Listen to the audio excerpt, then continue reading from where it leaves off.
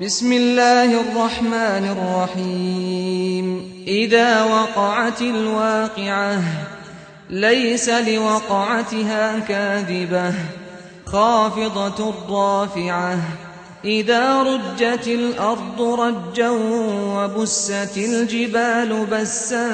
فكانت هباء منبثا وكنتم أزواجا ثلاثة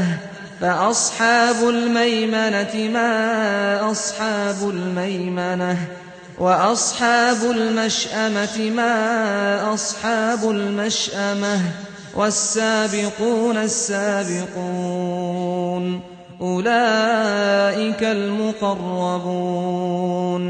في جنات النعيم ثلة من الأولين وقليل من الآخرين على سرر موضونة متكئين عليها متقابلين يطوف عليهم ولدان مخلدون بأكواب وأباريق وكأس من معين لا يصدعون عنها ولا ينزفون وفاكهة مما يتخيرون ولحم طير مما يشتهون وحور عين كأمثال اللؤلؤ المكنون جزاء بما كانوا يعملون لا يسمعون فيها لغوا ولا تأثيما إلا قيلا سلاما سلاما وأصحاب اليمين ما أصحاب اليمين في سدر مخضود وطلح منضود وظل ممدود وماء مسكوب وفاكهة كثيرة لا مقطوعة ولا ممنوعة وفرش مرفوعة إنا أنشأناهن إنشاء فجعلناهن أبكارا عربا أترابا لأصحاب اليمين ثلة من الأولين وثلة من الآخرين وأصحاب الشمال ما أصحاب الشمال في سموم وحميم وظل من يحموم لا بارد ولا كريم إنهم كانوا قبل ذلك مترفين وكانوا يصرون على الحنث العظيم وكانوا يقولون أئذا متنا وكنا ترابا وعظاما أئنا لمبعوثون أو آباؤنا الأولون قل إن الأولين والآخرين لمجموعون إلى ميقات يوم معلوم ثم إنكم أيها الضالون المكذبون لآكلون من شجر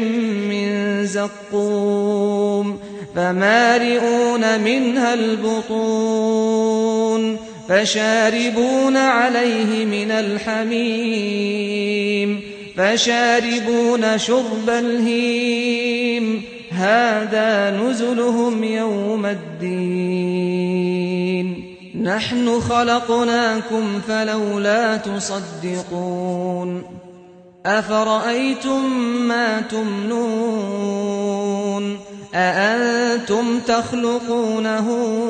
أم نحن الخالقون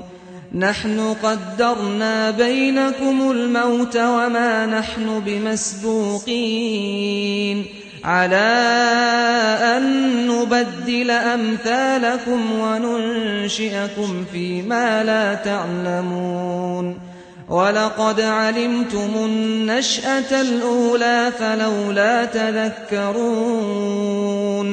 أفرأيتم ما تحرثون أأنتم تزرعونه أم نحن الزارعون لو نشاء لجعلناه حطاما فظلتم تفكهون إنا لمغرمون بل نحن محرومون أفرأيتم الماء الذي تشربون أأنتم أنزلتموه من المزن أم نحن المنزلون لو نشاء جعلناه أجاجا فلولا تشكرون أفرأيتم النار التي تورون أأنتم أنشأتم شجرتها أم نحن المنشئون نحن جعلناها تذكرة ومتاعا للمقوين فسبح باسم ربك العظيم فلا أقسم بمواقع النجوم وإنه لقسم لو تعلمون عظيم إنه لقرآن كريم في كتاب مكنون لا يمسه إلا المطهرون تنزيل من رب العالمين أفبهذا الحديث أنتم مدهنون وتجعلون رزقكم أنكم تكذبون فلولا إذا بلغت الحلقوم وأنتم حينئذ تنظرون ونحن أقرب إليه منكم ولكن لا تبصرون فلولا إن كنتم غير مدينين ترجعونها إن كنتم صادقين